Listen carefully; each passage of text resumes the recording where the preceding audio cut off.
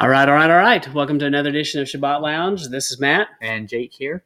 And today we're doing more of Talking Torah. Talking Torah.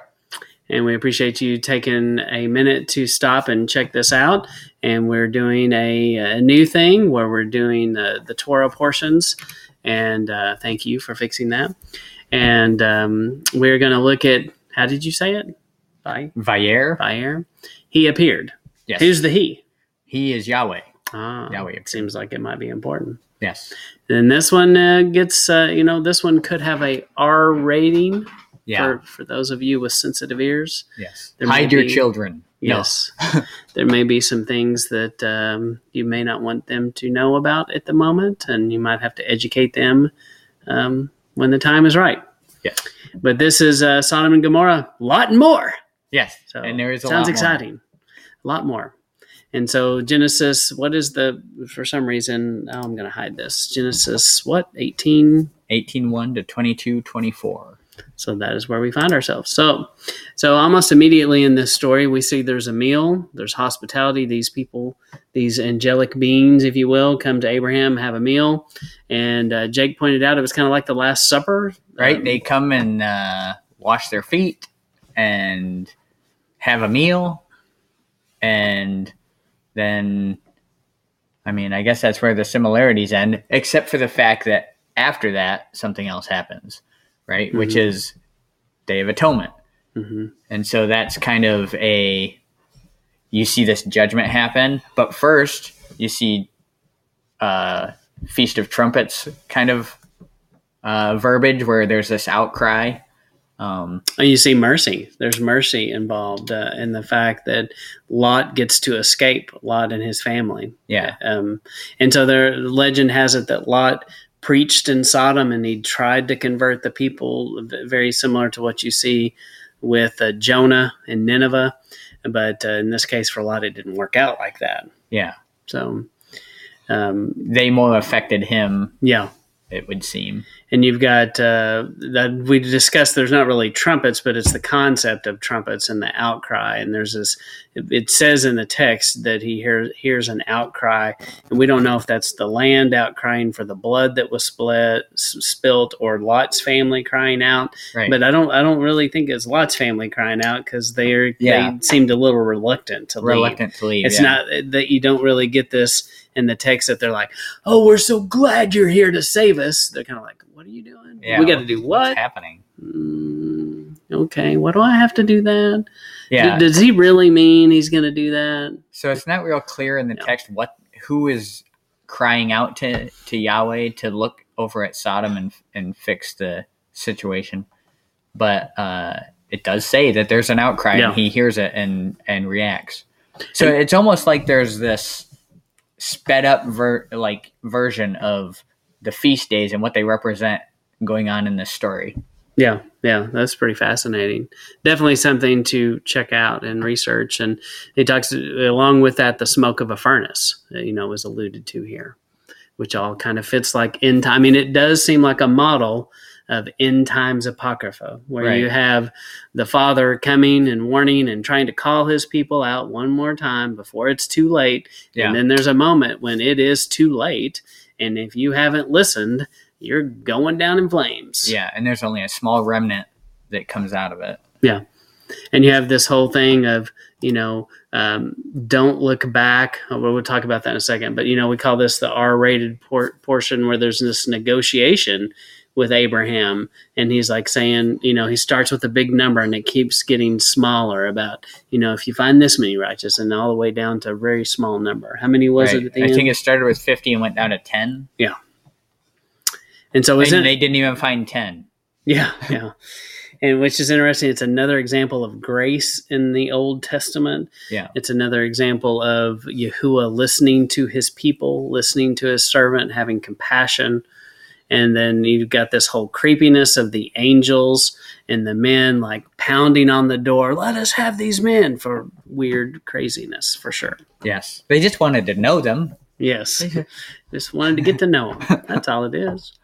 And, this is another proof text of there were people who wanted to have relations with angels. It's clear that there is something that, these people recognized, that these people that came to visit might be different, or it was just the custom. Either way, I mean, it's just lots of weirdness. Yeah. And I think with the negotiation thing, I really like that part of it, because I see that as Abraham is really, he's not questioning Yahweh. He's inquiring of him. He's trying to figure out Yahweh's character here. Yeah, he's learning. And then you have this whole terrible story, which kind of peels back the curtain a little bit on Lot, where he's like, take my daughters. They've never been with a man. And the whole time you can see the mother of the daughters being like, pow, pow, like, what are you saying? You shut up.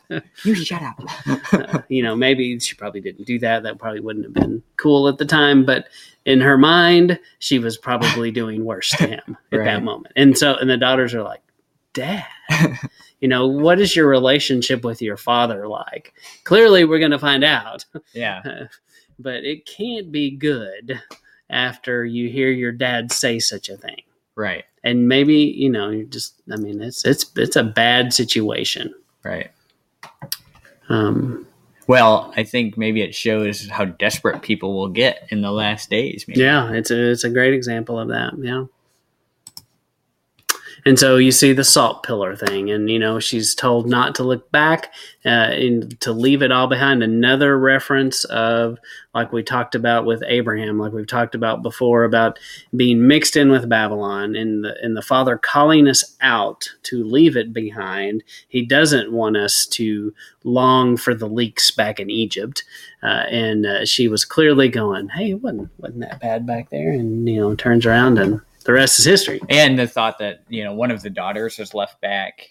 So it's you have a lot of things going on here. You have the idea of leave your family to go with where Yahweh wants you to go. You have the idea of being called out, holy and set apart. Yeah. And you have the idea of repenting, even though they're not perfected, right?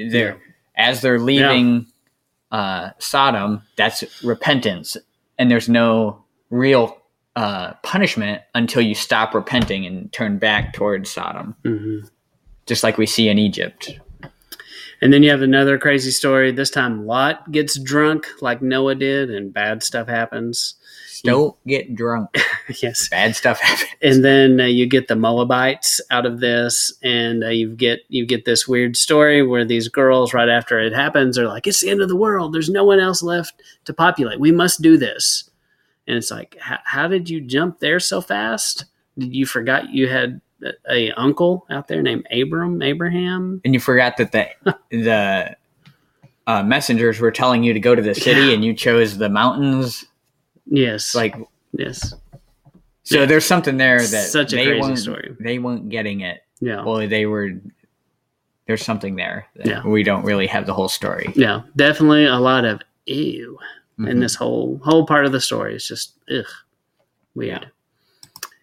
And then you get the whole thing with Isaac and Ishmael, the conflict with the mothers. It's like, duh. I mean, of course there's going to be conflict when it goes down the way it did, and these two mothers are going to have some issues. Yeah. And so, and Abraham is kind of like, whatever, do whatever you need to do. And so she does, and treats her terribly, and she goes out in the wilderness, and it says that Yahuwah, once again, he hears this crying out in the wilderness, and he sends his messengers. And he responds. He takes care of them. And I believe that he takes care of them mostly because of their connection to Abraham. Yeah, it says when in the text that they're blessed because of Abraham. Yeah. It pretty much says that. Yeah. So you have that happens. And then you've got, so that was R-rated. Well, what about human sacrifice? Is that R-rated? Probably. Super.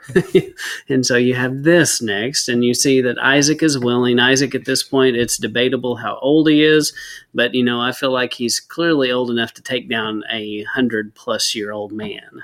And yes, they age differently, but by the time you get to Abraham, the time span, his lifespan is much shorter. Right. And so he could have at least outran him, probably. Yeah, I'm thinking Isaac could have punched him or hit him where it hurts and ran away. And yeah, I think that would have been easy for Isaac to do, but Isaac shows his character that he was willing. He's a willing sacrifice. And he's old enough at some point to realize, wait a minute, because you kind of allude to that here, where you can kind of see Isaac's wheels are turning like, wait a minute, what's the sacrifice? Whoa, hey.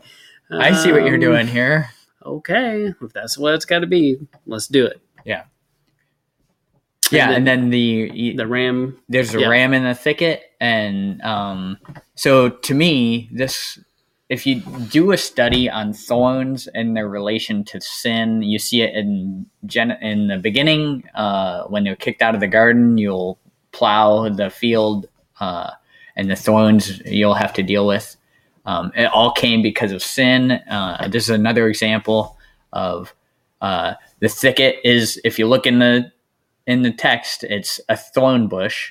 And if you imagine a yearling ram just getting its horns and not really knowing how to, where its head can fit, if you've seen animals do that. And I just imagine this ram getting its head stuck in the thorn bushes by its horns, not antlers. And so it's like wearing this crown of thorns, That's obviously good. symbolizing Messiah. And like you were bringing up the burning bush situation. Yeah, it's kind of like another burning bush kind of moment that seems significant in the life of Abraham for sure. And all I could think of was the kid that in the school desk that tries to stick his head through the little hole, and they've got to hacksaw him out. Yeah. So yeah. That's exactly what happened. yes. Young bucks sometimes don't understand their limits. Right. We should say it's a good way to put it. So, and you do see this concept of the only begotten Son, and it does seem like a test that Abraham passes with flying colors. Yeah, Yahweh says that after this that because you were willing to offer your son, I'll offer my only son. Yeah. So anyway. Oh, one real quick. Yeah. So when Abraham turns around, I've heard this idea before. When Abraham turns around, it's the Hebrew thought of that is that when you look back, you see forward because everything's cyclical. Mm. So when he was looking back and seeing the ram in the thicket, he was seeing Yeshua on the cross. That's good. There's a lot here, and there's a lot more than we're going. Yeah. Than we, just hitting the highlights. Yes. Trying to go through quick, and then where does this happen? It's kind of interesting. Mount Moriah. It sounds like Lord of the Rings, but it sounds like some random area. And so when you look up Mount Moriah, well, what do you know? You find out it's the Temple Mound in Jerusalem. And so right at, and just like Jake was saying, it makes sense that I know this could be weird for some of you who have never thought about this, but it very likely could be the spot where Yeshua is crucified and the blood drips down actually on the Ark of the Covenant, or on the Holy of Holies. So definitely some interesting concepts there, but there's no shocker that it would happen here, right? And way before any of this is here. So, I think a lot of like early on when you're looking into this stuff, you don't realize Jerusalem was from way back then. Yeah, Salem, and it's it says Salem most of the time early on, and it just carries through. And then it talks about the oaks of Mamre, and that's always been kind of interesting to me because in this story early on, you see lots of references to the oaks of Mamre. Yeah. And so here is a picture of what's supposed to be one of Abraham's oaks of Mamre that's really old, and they've had to support it and help hold it up. So it is kind of interesting. It's definitely a concept that I'm not quite sure that I understand what it means, other than it could stand for rest and refuge and protection, comfort. So I did find this funny cartoon about it. So I like how it says, like, do you smell smoke? No, but I smell salt. And then you have the pillar of salt here, and she says, oh, this was totally worth being turned into a pillar of salt for, was it? Was it indeed? I don't think so. Now, I know supposedly this pillar of salt still was up in the time of Yeah. Yeshua. And that's what Josephus says, and he says that he had seen this pillar of salt. Yeah.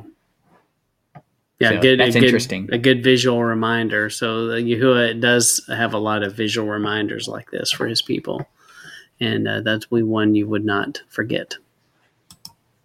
And so this is kind of the area we're talking about. A lot of people believe Sodom and Gomorrah was down here in the bottom of the Dead Sea, and might even be part of the reason that, okay, so let's think about this.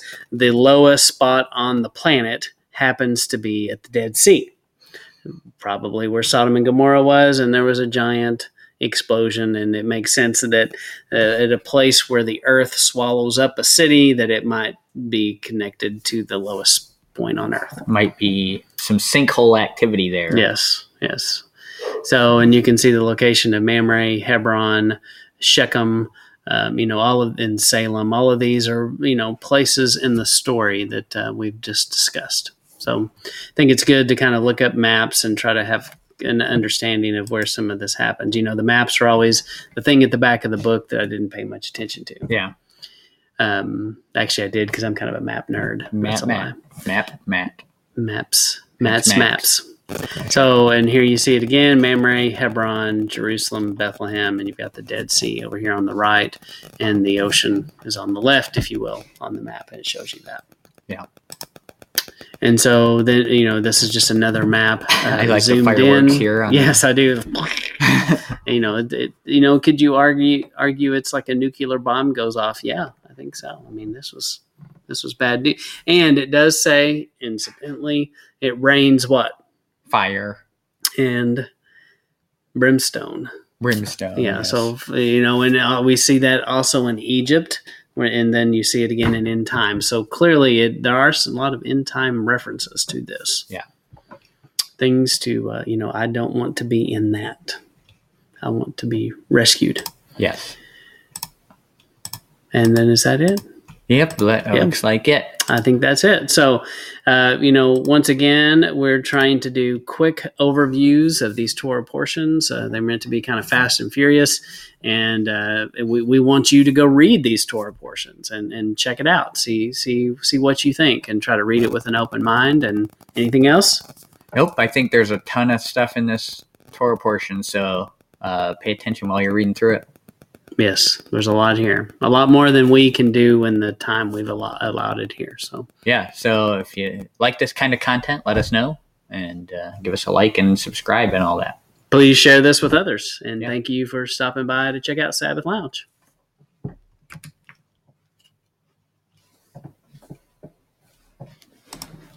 I'll look.